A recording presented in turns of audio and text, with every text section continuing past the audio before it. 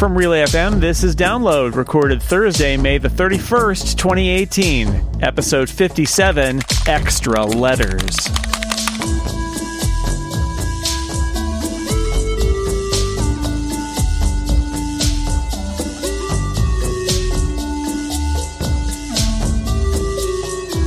Welcome back to Download, a weekly look at the most interesting stories in the world of technology and the other stuff that you care about. I'm Jason Snell, your host as always. I'm joined this time by three, yes, count them, three wonderful guests.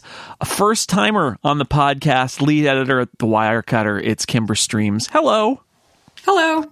Welcome to Download. We're going to talk about keyboards later. I'm very excited. I'm super excited. Yeah, I'm stacking the deck. That's right. Stephen may be objecting, but that's too bad. It's going to happen. Also, a return guest, a host of iOS Today and Tech News Weekly at Twit. It's Megan Maroney. Hi, Megan. Hello. Thank you for having me back. Thank you for being here. And Slovenia's most important technology journalist. Prove me wrong. It's Andrzej Tomic. Hello. It's getting out of hand now. Hi.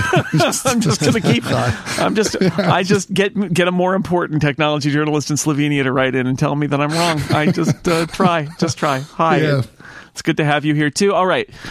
We will get down to business. The most interesting stories of the week is chosen by me and Download producer Stephen Hackett. Hi, Stephen. Hello. You did go off the rails a little bit with that third topic. Yeah, you know. It's a host's prerogative, maybe. Also, you're not really not pushing my buttons. So oh, to speak. Yeah. Keys are not buttons, Stephen. Anyway, we'll get there. But first, some actual things that happened this week. There were not a lot, but that's okay. The New York Times reported this week about an ongoing angst at Google about the company getting a contract from the U.S. military for a project called Maven, which uses AI and cloud technologies to interpret video images and improve the targeting of drone strikes, potentially. It seems that many Google workers object to the company becoming a military contractor and feel that using artificial intelligence tech to create weapons is unethical.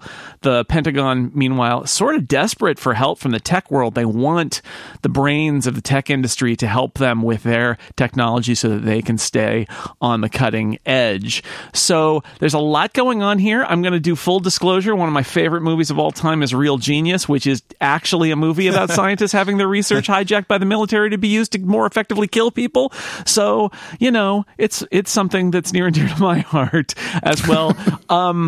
Are Google employees right to object to their company branching out into military contracts? Like, is there something about going from building a better way to analyze photos for people's snapshots to analyzing drone footage in order to identify people that you can shoot or bomb in some way?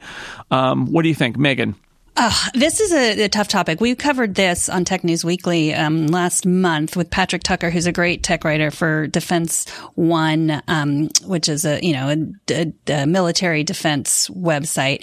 And this was back when Google was going after the Department of Defense's cloud contract. They and Amazon and Microsoft were all going after that, but it came up again then. People at Google are not are wary of their AI being used in lethal areas, and so I think that the lethality issue is really is what's concerning people. But the Department of Defense says we're not actually going to let the AI, we're not going to let a military drone decide who's going to die and who's not. But they are going to use all of Google's technology in order to get almost there. And I totally understand that would frighten people, and especially people who work for a company that at one point was, don't be evil. That was there. I don't know if that is any longer there. I think they may have removed that from the documentation at some point recently. Very recently, yeah. And I do wonder if it's related.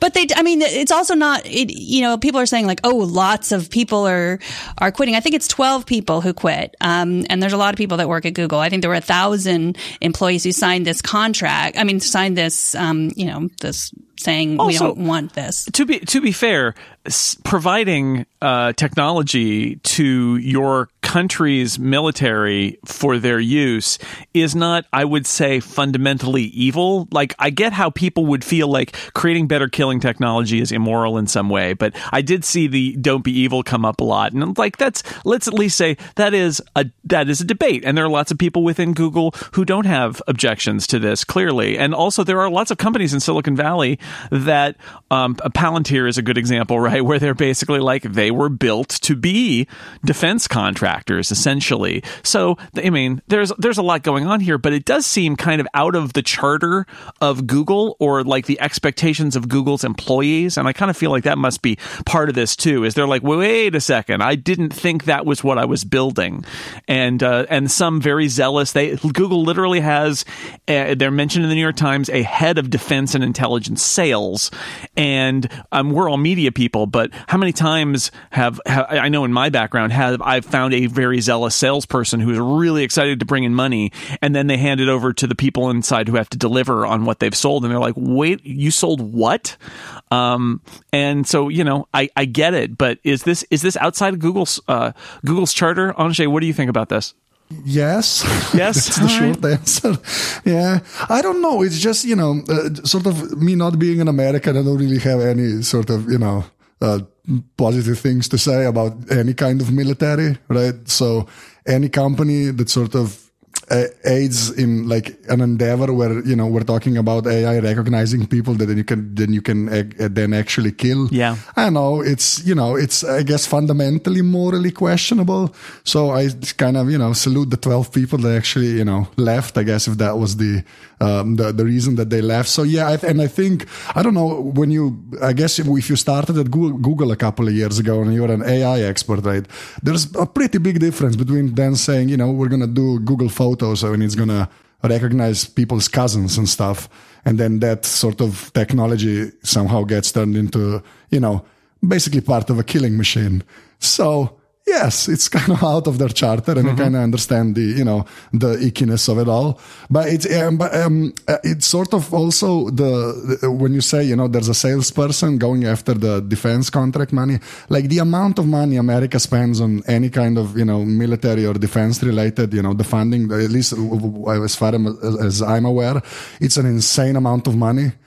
So I do sort of get that companies want a piece of that, but it's just, you know, it kind of depends on the company, I guess, but it'd be pretty depressing if Google kind of started doing basically the military's work for them to, you know, recognize people to kill, which is kind of, you know, let's just say it's wrong. And even if it's the military, I know that's kind of weird because it's easier for me to say because it's not my country's military, but you know, there's something to be said about just killing people is wrong, and that kind of doesn't jive well with the people that, you know, did Gmail.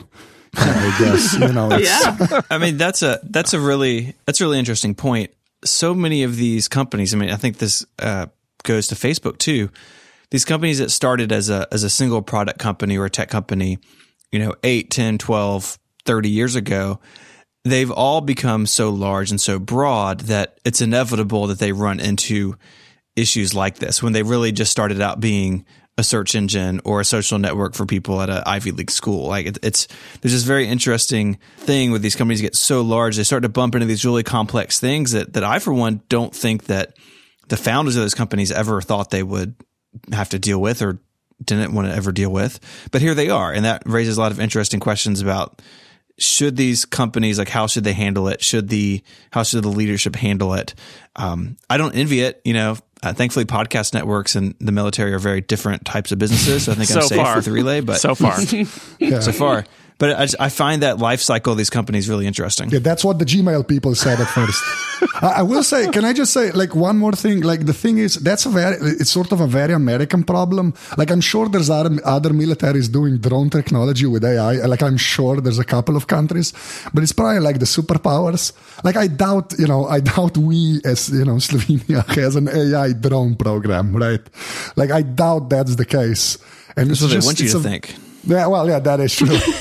The argument is that China is working on this and the U.S. is trying to make sure that they keep pace with China. Although I'm not entirely sure how much of that is accurate and how much of that is the thing you say in order to justify your research into whatever. There's also this issue, the killer robot problem almost, which is that part of the New York Times story is about how the AI experts basically said, when you announce that we're working with the military on this, don't link it to AI, just link it to the cloud, because they're, I think, concerned about kind of having artificial intelligence research be kind of poisoned by its connection to technology, that because then it literally becomes computers that are killing people on planet Earth, and that's bad for the AI industry.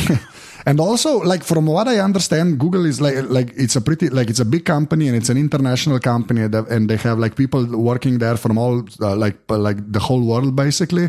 So I'm sure there's a different sensibility, from somebody that maybe came from a place where America was involved in a conflict there, and maybe was like sort of from your perspective on the quote unquote wrong side of it, to then like make it to America, get a job there, work for a company where you feel like you're helping people, like a place like Google.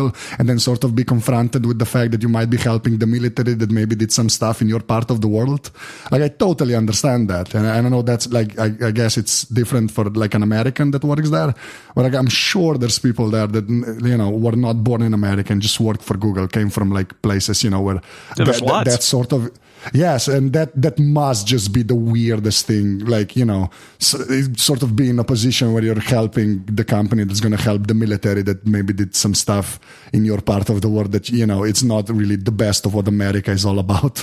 So, it must just be, I guess we'll at least know it's 12 people, right? Like, I think that's the conjecture, but yeah. Yeah, but apparently it's there's quite a hubbub inside Google where there are a lot of people who are quite upset about it, and they're trying to get there to be stated policies by the company about what is being done and what they will do with the military and what they won't, and where they draw the line, which, if that comes to pass, then they will have defined it, which is, some of this does come back to the definition. Like, again, I'm not saying that there shouldn't be defense contractors and that people shouldn't choose to work with them. But Kimber, what do you think? Is the solution to keep the chocolate out of the peanut butter and to say, like, look, if you work for a defense contractor, then that's what you're doing. And if you're working for a consumer tech company, you're not doing that. Well, that's difficult to answer because Google has already, I saw an outline story talking about this, how Google has already given some of its products over to the defense, like, the Department of Defense in the past. Like, the chocolate's already in the peanut butter. Ugh. Google Earth has been used for military operations in the past. The way that this differs is this bleeds into our computers killing people. Like, are we using AI to choose targets to kill? Right. And that's where it goes, instead of just informing an operation and trying to keep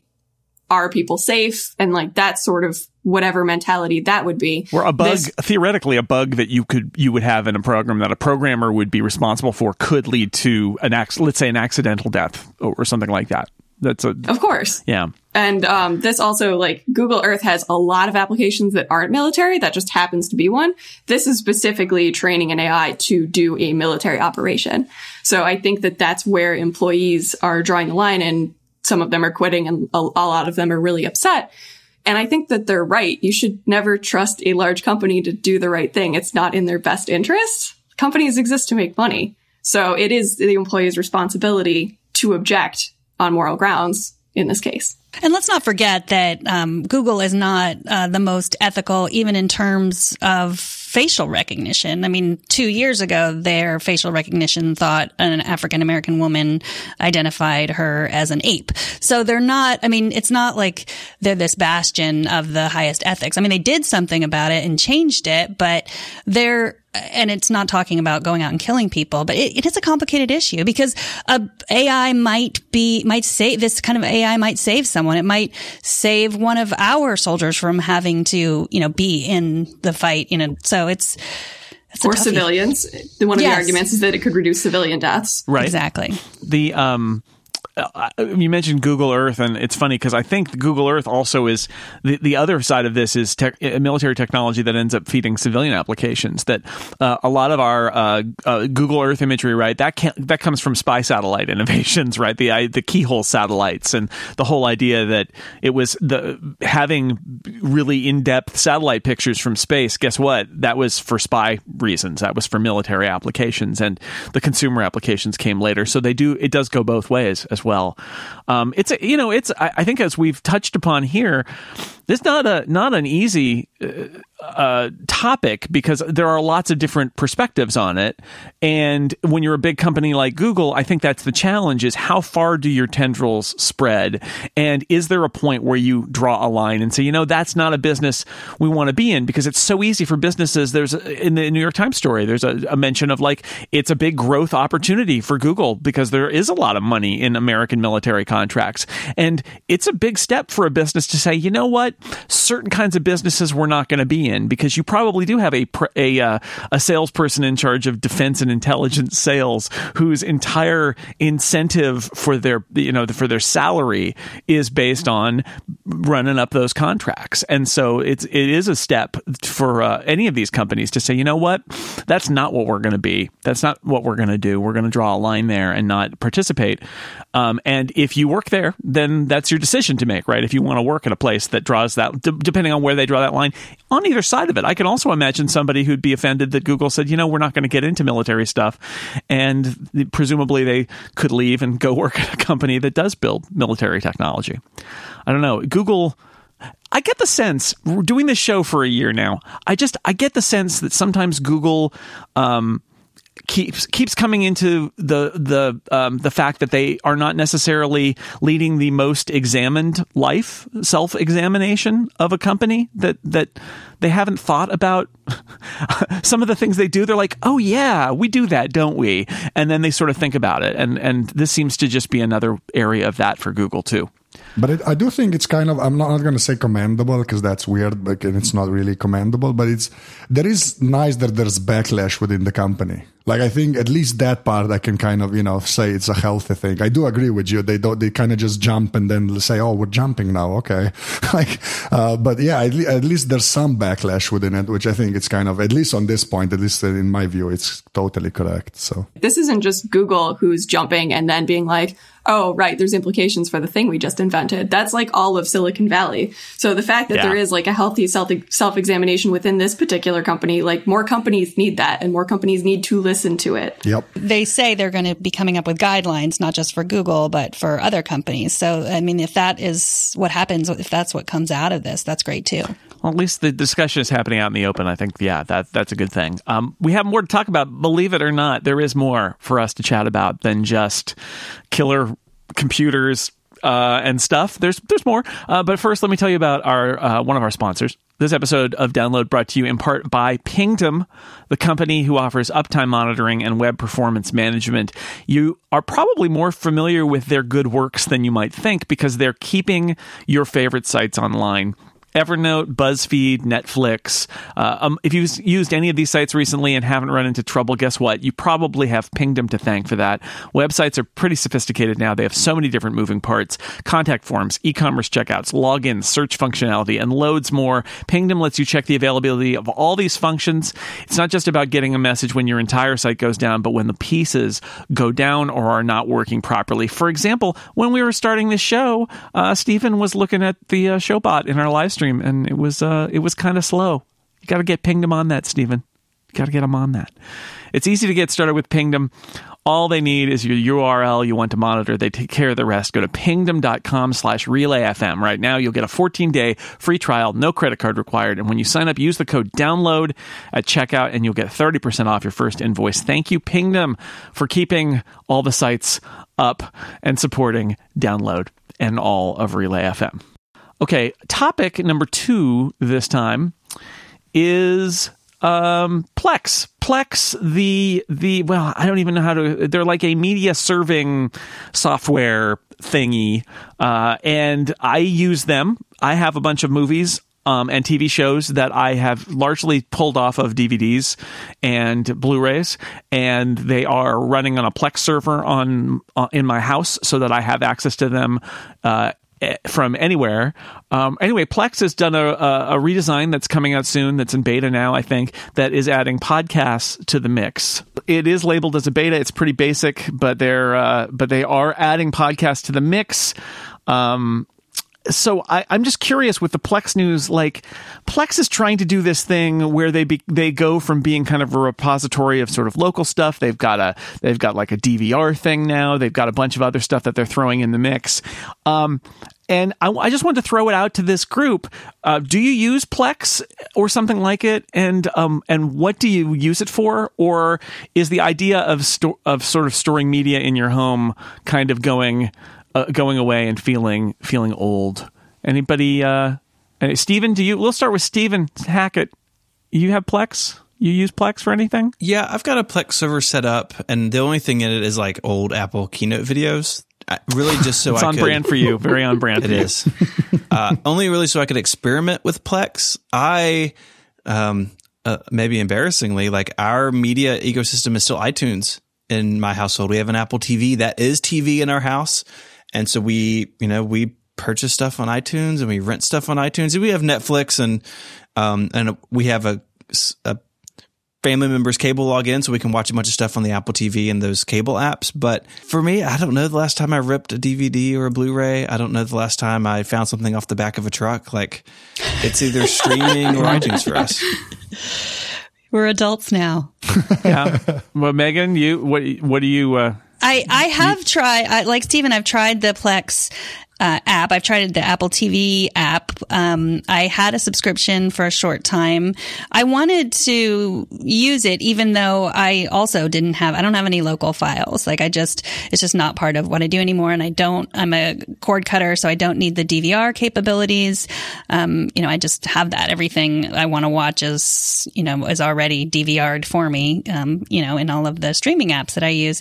So I've never really gotten into it. But I mean, I do know that it isn't just for people with their, legally obtained or otherwise, local stuff. It's more than that. They're really trying to make it more than that. And I do know people that are in the iTunes system that love the Plex app on the Apple TV and use that regularly. But for me, it's just something that I've never gotten involved in. But now that they have podcasts, and will it be video podcasts or just audio podcasts? I don't even know. It's just, this is the basic announcement, but it is interesting, right? Like they don't, I wonder, just hearing these, maybe what's going to happen is that Kimber and Anjay will say, no, Plex is the future. Everything I do is in Plex. Or maybe not. But like Plex is like, storing big video files on a hard drive, we need to do other things. So they have their service and now they're adding podcasts in. They're like, there's a lot of pivoting happening here, I guess, is what I'm saying. Yeah. If it's going to be video podcasts and it will, make those more available to people on the TV, great, because I spend a lot of time putting on makeup, and it has to be that someone's watching and not just listening. Anjay, are you using Plex? Yes, I do. I do. I have a cable subscription over here, but I have like the basic plan because I don't need like 13 channels about food because I don't care really. So I have like a really basic one, but I have great internet, and then I pay for HBO and Netflix. And then there are shows which are not on any like one or the other, which somehow find their way to my Plex server. And that's basically what I watch them off. I will say that I'll actually use Plex as well to download some Netflix shows and then use the Plex server with Slovenian subtitles. So me and my girlfriend can watch something with Slovene subtitles. If it's like a documentary or something. Because like the English ones are usually enough, but every once in a while it's maybe something more complicated, even some HBO stuff. But HBO actually has Slovene subtitles in the app. But Plex is kind of great for I'll basically legally download a Netflix show, I'll torrent it, and then I'll find Slovenian subtitles and I'll use Plex for that. But that's basically that's my use case. Like, I don't share my Plex library with anybody. I have no Plex friends basically sharing their libraries with me. Yeah, kind of sad. Yeah, but the podcast thing, I don't know. It's kind of they do Plex works really well, at least in my case, with the Chromecast. I have a Chromecast Ultra. And it's kind of fast, and so I throw everything on my TV through that. So if I could do that with like video podcasts, that would be kind of awesome. So I'm actually kind of looking forward to that, because getting a video podcast to the TV is sometimes not the easiest thing, especially for me, because I don't have an Apple TV or anything. So that's why it sounds interesting to me. If there's like video stuff, I'll be able to watch some stuff. Cause I'll watch YouTube all the time, through the Chromecast. So if I can do that with podcasts through Plex, that'd be kind of awesome, actually. Kimber, are you a Plex user? I am not. I am also in Team No Plex. All right. It's not terribly interesting, but I can actually see the appeal of having your like local media in the same place as all of your streaming media, which is like a big ask. But if they were to pivot in that direction, like that's one of the things that I really like about Google Play Music, and Google might kill that, and I'll be really upset with them if they do that. But I like to have like all of the media that I found on the internet in high school and college to be able to be in the same place as all of the streaming stuff that I watch now, because it's a lot easier to keep track of whenever it's all in the same place and you're trying to figure out what to watch or what to listen to. Yeah, it's the challenge is everybody's fighting with one another to have supremacy in this area. So nobody seems to have a big incentive to put everything in one place, because I agree with that. So I end up with Plex because I've got a bunch of files that I've accumulated over the years, a lot of which are from discs, because I don't want to fish out the disc anymore. I own it. I've got it somewhere in my house, but it's way more easy to. I just bought a TV series Blu-ray set, and while I worked, I just kept shuffling the discs in and generating files on my server, and that's great because now that's all local and I can watch it. I've created my own streaming service basically, but it's a totally nerdy thing, which is why I think that Plex is trying to expand and making it easy to get video podcasts on TVs is a great thing, but it's a challenge for Plex. They're trying to figure out a way to become something more valuable. I will say, if you are somebody who is a cord cutter and but is in an area where you can get over-the-air programming, one of the very cool things that Plex will do is it works with over-the-air tuners, and you can actually set it up to record shows, and it just drops them in your Plex library. So it can, and then you can treat them like any other recorded show or file that you have. And a lot of people don't know about that, but I always thought that was one of the very clever things, because if you wanted to, if you've truly cut the cord, you still probably have access to a whole bunch of stuff over the air, and Plex will just consume it. You buy a little TV tuner thingy and attach it to an antenna, and boom, you've got a whole bunch of new content flowing in without falling off a truck. It just comes in from an antenna through the air. And I think we started to take it for granted how well Plex sort of pulls in the metadata for the files you do have.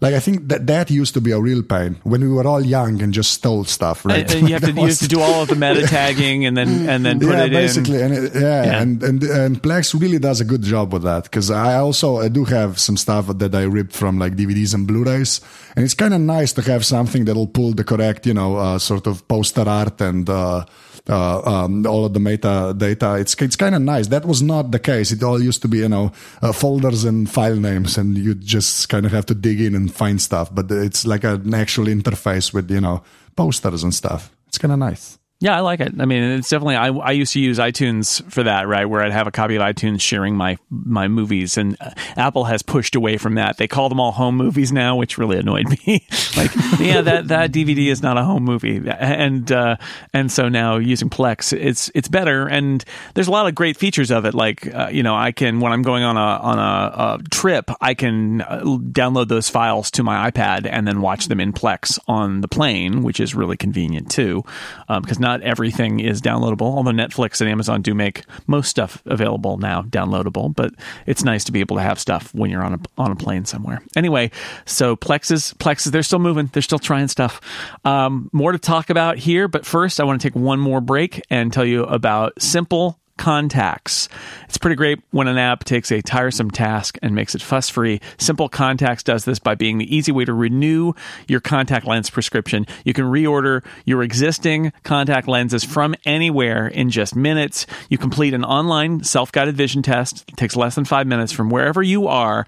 No more doctor's offices or waiting rooms just to get a renewal on your prescription. You can order your favorite contacts right from their website or app. Simple Contacts offers all the lens brands that you love with options for astigmatism, which I have, and they had my brand that it took me quite a while to find, and they were like, yeah, of course we have that. They've got multifocal lens support, colored lenses, and a whole lot more. You can order exactly what you need right from the palm of your hand, whatever you want. The vision test is just $20. It's a lot less than you're going to spend by taking an extra trip to the eye doctor just to get your old contacts renewed again. That's the whole point here. It's not a replacement for your periodic full eye health exam. This is all about checking that your current prescription still helps you see clearly, and then they renew your lenses based on that prescription. These are not new prescriptions. They're just to get you more refills, basically, of your contact lenses. As a listener to this show, you can get $30 off by going to simplecontacts.com/download or enter download at checkout. That's simplecontacts.com/download, or simply use the code download for $30 off. Thank you to Simple Contacts for supporting Download. All right. Before we move to topic number 3, where there are going to be a lot of clicky keyboards happening, I want to tell you about the story you might have missed, something that may have flown under your radar but might be worth mentioning. Remember, is it Y-Things? Is that how you pronounce that? It looks like Withings, but I thought it was like Wi-Fi things, Y-Things. I'd always pronounced it We-Things. We-Things. I don't know. I could be totally wrong. I remember the company that nobody knew how to pronounce, but they made bathroom scales with Bluetooth and stuff like that. Well, it used to be pronounced Nokia, basically. So here's the thing.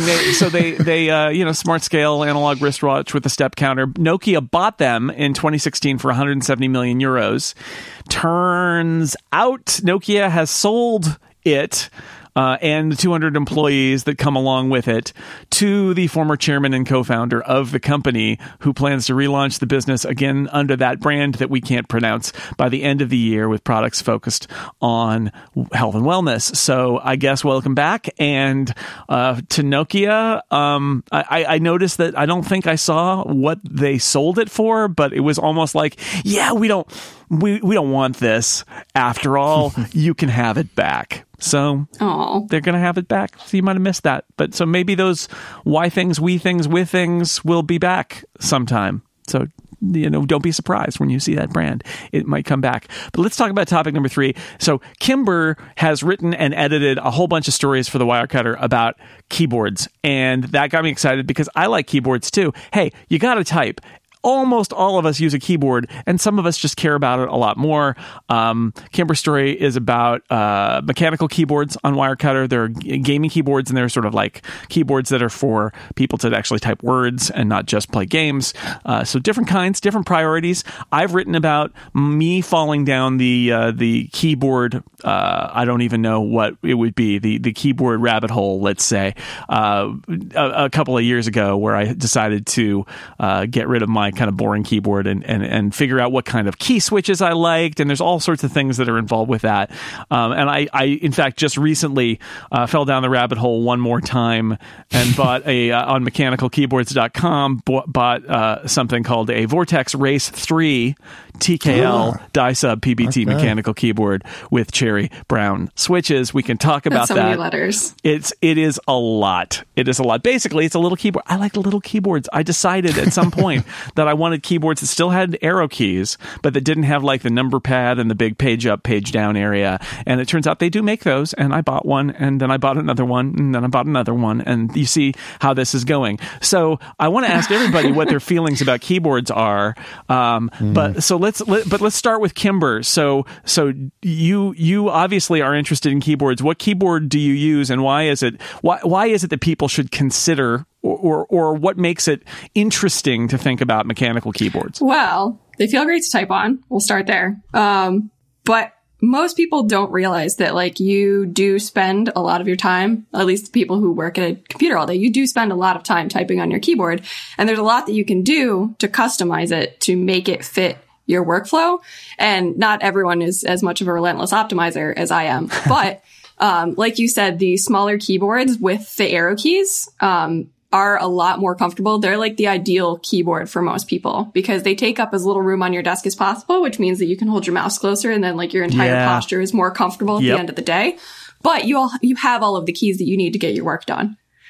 I am no longer a normal person after staring at keyboards for 2 years for Wirecutter, and I've gone beyond that to a 60% keyboard, which is the point at which they drop the arrow keys. Oh boy.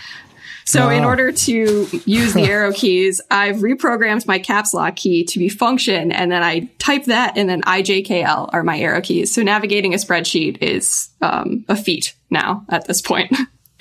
Yeah, that was the line that I drew in the sand. Was I'm not holding down a modifier key to use the arrows to get around. I should say, because our friend John Siracusa always points this out, mechanical keyboards is a misnomer.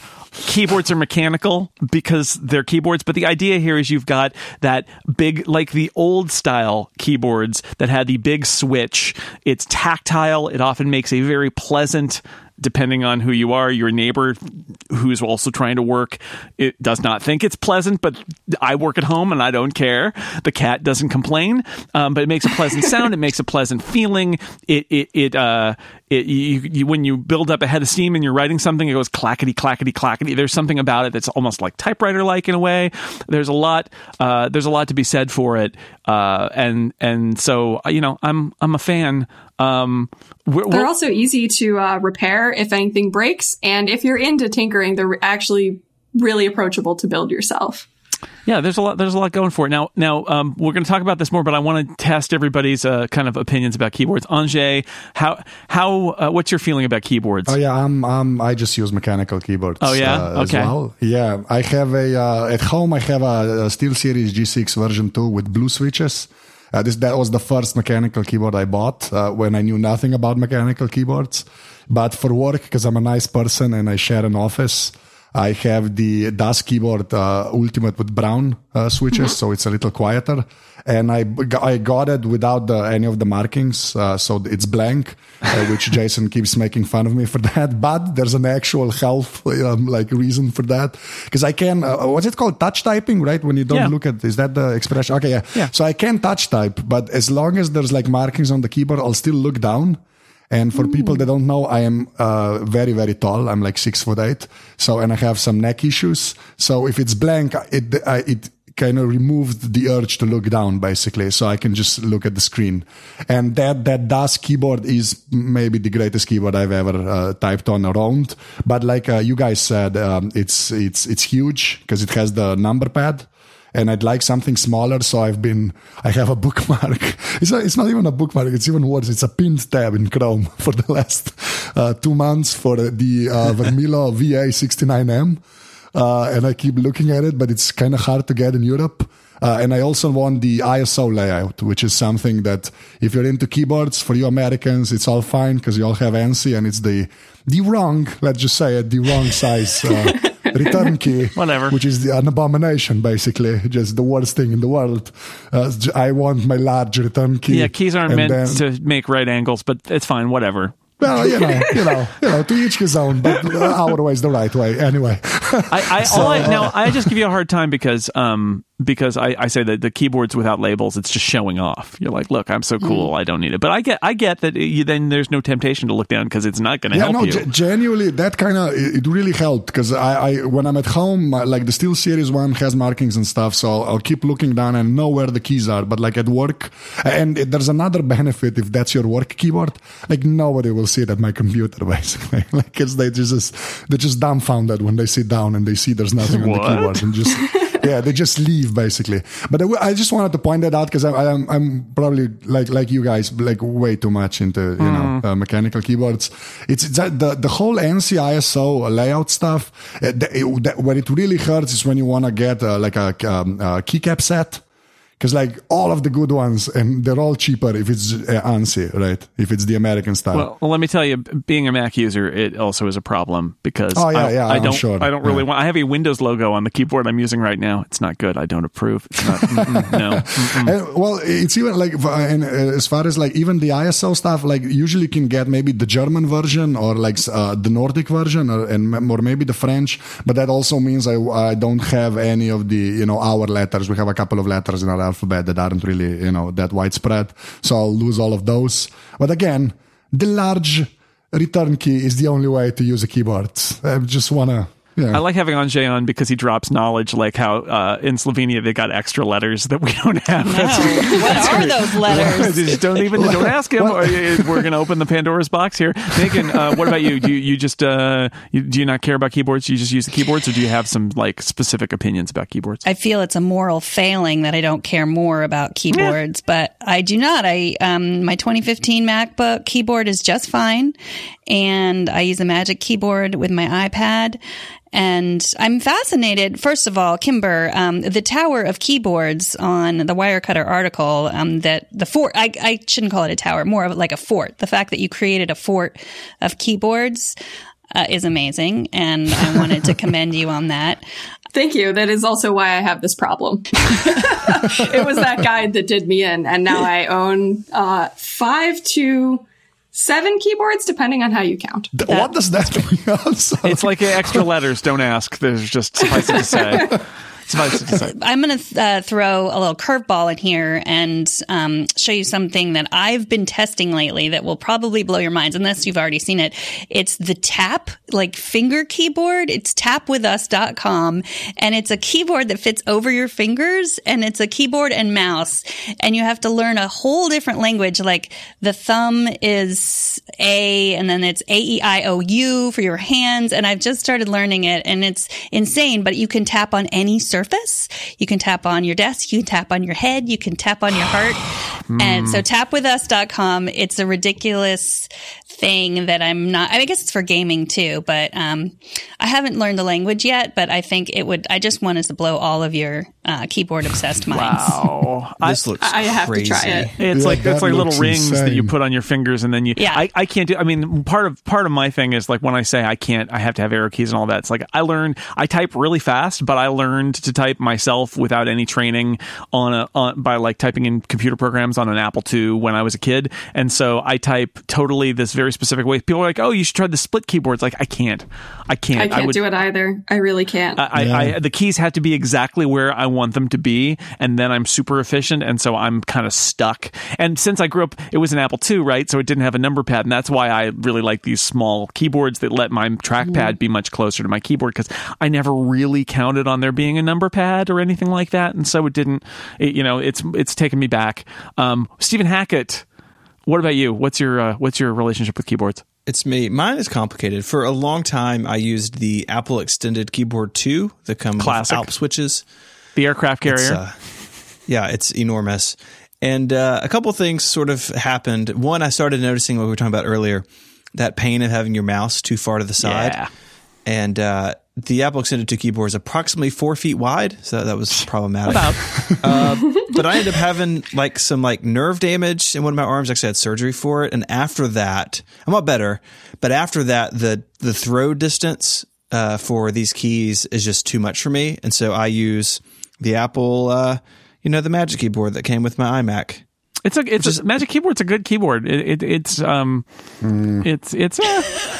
don't mind it. I don't mind it. I have one and I use it sometimes. But once I switched to the mechanical keyboards and got the much more of the travel, it's called when the distance that the keys move up and down, that kind of made a difference. I should say, for people who are intrigued by this, and everybody else has probably stopped listening at this point, you can buy a tester. Like I went to WASD Keyboards and bought a tester which had like a bunch of different switches, because one of the problems is they give you these options because different key switches feel different and they sound different, and as a novice, you're like blue, brown, red. I have no idea what you're even talking about, or even ones that go beyond the standard sort of cherry key switch colors.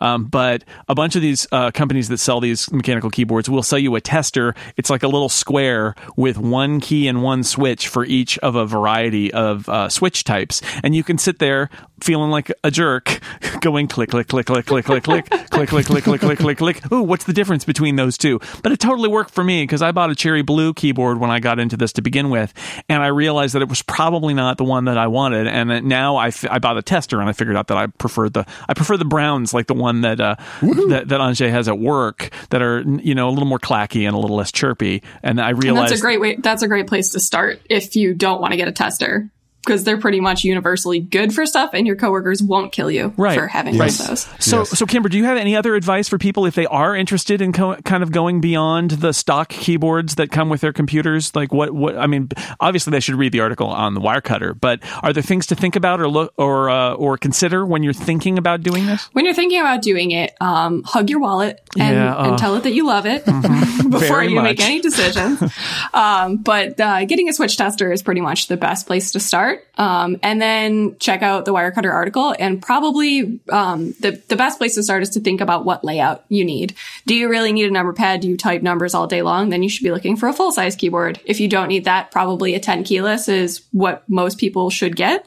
But beyond that, we also have a blog post written by our wonderful senior editor, Nathan Edwards, about why he loves compact mechanical keyboards. And that's mostly what we've been talking about here at the show, are the ones that are very small but don't give up the arrow keys. So you can consider which of those things best fits your needs and then go from there. And we have recommendations on which ones are good to start with. Yeah, so you can start really huge, something that's almost like the aircraft carrier that Stephen mentioned earlier. And you can drop the number pad, and that's the 10 keyless. And then you can get more compact, like what I've got. You can get even further down to 60%, which is what Kimber has, where the arrow keys are gone entirely. Those keyboards are adorable. They're just, you just gotta use a modifier key if you want to move your cursor around in the screen. You just gotta get to that point. And or if you've lost your mind entirely, you can get a 40% keyboard like I have with the minivan that doesn't have even a row of number keys along the top, and then you need to have a cheat sheet by your keyboard to be able to use it at all. Or Megan totally passed us by entirely and just went straight to the thing that you strap on your hands and that doesn't have any keys at all, if you really want to go that route. But there's options out Galaxy there. Brain. When I talk about this, there's I don't know, some percentage of people, large percentage, are like, whatever, I just don't care that much. And then there's this little kind of like smaller group that's like, I'm interested in this, because some of us really do use our keyboards an awful lot, and maybe just accept what's in the default, and that's fine. The default, it's important, as users of Apple's current laptops have discovered. Sometimes the default is fine when the default is fine. It needs to appeal to a broad audience. One could argue that the new Apple laptop keyboard design is problematic because although there are definitely people who love it, it has issues, and there are people who hate it. And I kind of feel like the default should be as broad an appeal keyboard as possible. And that's good. If you like the default, you're great. But there are keyboards that offer all sorts of different layouts and sizes and feels. And there is that certain group of people who listen to a conversation like this, and they're like, I'm kind of intrigued, but I don't know where to start. And that's where I was a couple years ago. And there are great resources out there. And yeah, you should check it out. There aren't as many Bluetooth mechanical keyboards. They're mostly USB. There are some, but they're mostly USB. There are a few that are out there. But if you're sitting at your desk typing on a computer, all day, it's worth at least considering what you're typing on. Hashtag large return to key. Okay, yeah, okay, yeah. All right. And the hashtag extra letters for Anže too. All right, before we go, I want to give the Fuzzy Puppy update that we like to give every week, where we tell somebody something happy. This is literally a puppy update, and it starts out sad, but it has a great happy ending. There was a puppy that was abandoned in a park in Ohio in a cage, and written on her fur in Sharpie were the words "free" on her side. "Good home only" was written on her head. There was some illegible stuff written on the other side. Like, though, seriously, there are agencies that will let you turn in an animal. Do not do this. The good news is that puppy was taken in, given a bath and many scrubbings to try and get the Sharpie off, and was adopted yesterday. And her name is Marvella, and she is adorable, and much more adorable now that the Sharpie has been erased. So a happy ending to kind of a weird, sad story from Ohio about a fuzzy white puppy. Next week, it's Apple's developer conference. So we're going to do a live show with Relay FM on Wednesday night. I will be there. Stephen will probably be there. We'll have at least one guest to talk about the news. That will appear in the Connected podcast feed. Is that right, Stephen? That is correct. That's the plan. And then there will also be there'll be some other stuff going on stage, and it'll all go into a special episode of Connected next week. And we will do our normal download episode, but probably live and in person in San Jose, talking about the Apple stuff next Thursday, a little later than normal. So yeah, that's going to be a busy week next week. Anyway, that's next week. That brings us to the end of this week's edition of Download. Kimber Streams, tell me where people can find the stuff that you do. At thewirecutter.com. Just get it at the Wirecutter. There you go. Megan Moroney, where can people find the stuff you do? Twit.tv, and starting in July, get your podcast catchers ready. My friend Florence Ion, who I believe has been on this show many before, times, yes. She and I are going to start a 12-week IoT show on Twit, and you can watch that. And as much as possible, we're going to be referring to it as the Internet of Things. Okay, so just that's be prepared for that. And you're bringing the iOS perspective, and she's bringing the Android perspective, so that's kind of nice. You just get, to kind of take the phone ecosystems out of it and just talk about the Internet of Things stuff, or things stuff, whatever you like. Okay, fair point. Andrzej Tomic, where can people find the stuff that you do? In Slovenia, presumably. Yeah, I this is like one of the few times I actually have something to plug, because on stormingmortal.com, that's my English feed where I put all of my English interviews. I had like Max Tankin on a couple of weeks ago, so that's pretty fresh. Nice. We talked about Trump and stuff. Like, it's like Dubai Friday, but just with Max and a Slovenian guy, which is weird. But anyway, okay, that exists. So stormingmortal.com basically, and then there's a bunch of Slovene stuff nobody cares about here because you can't speak the language. With the extra it's got the extra letters, yeah. And your English Twitter account is AtomicXX, which is the greatest Twitter name ever. Stephen Hackett, I will see you next week. Yes, sir. Yeah, that'll be good. And until then, I still remain your host, Jason Snell. We will keep watching those headlines so you don't have to. And we'll be back next week. Goodbye, everybody.